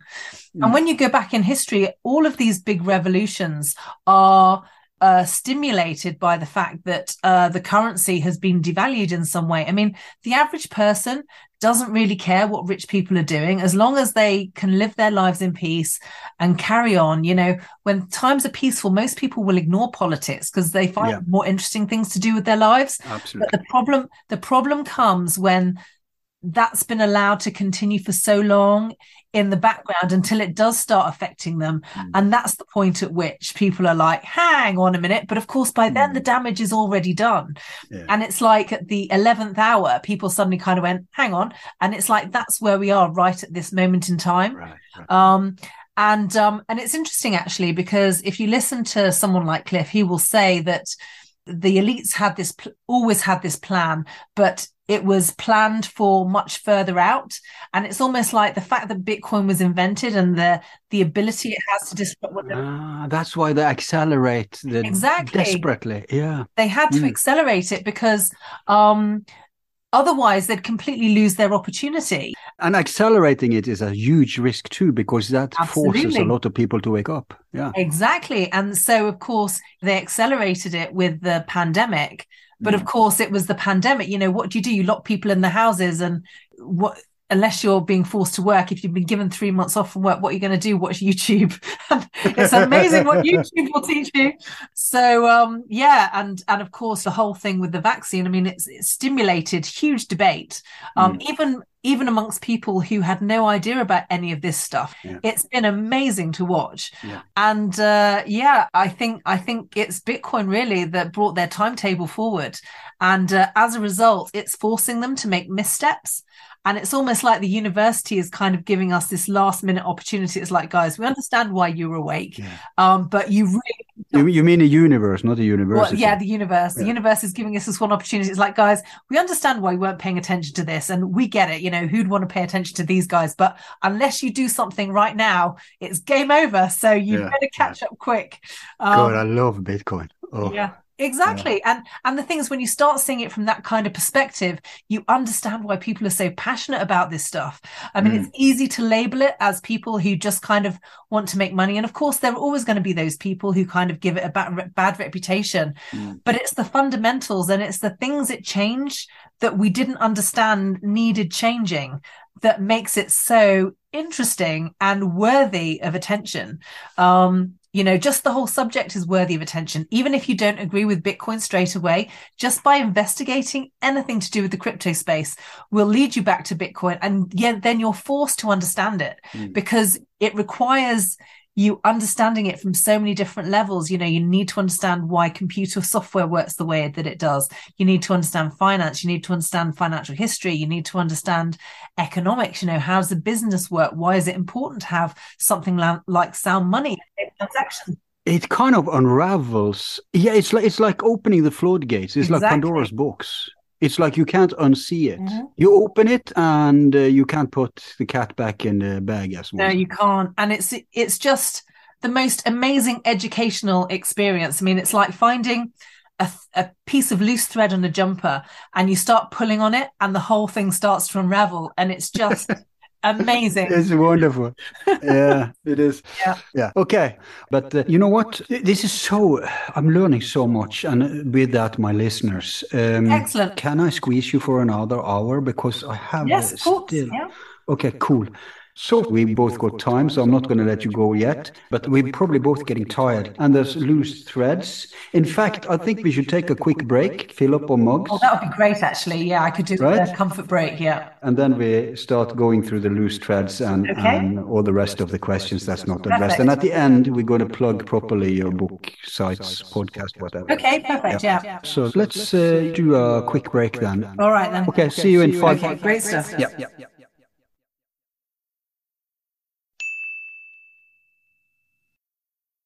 All of our files are free and will remain free. If you like the show, you can show support by donating $1 to help with expenses. Just use the PayPal link on our webpage. Thanks.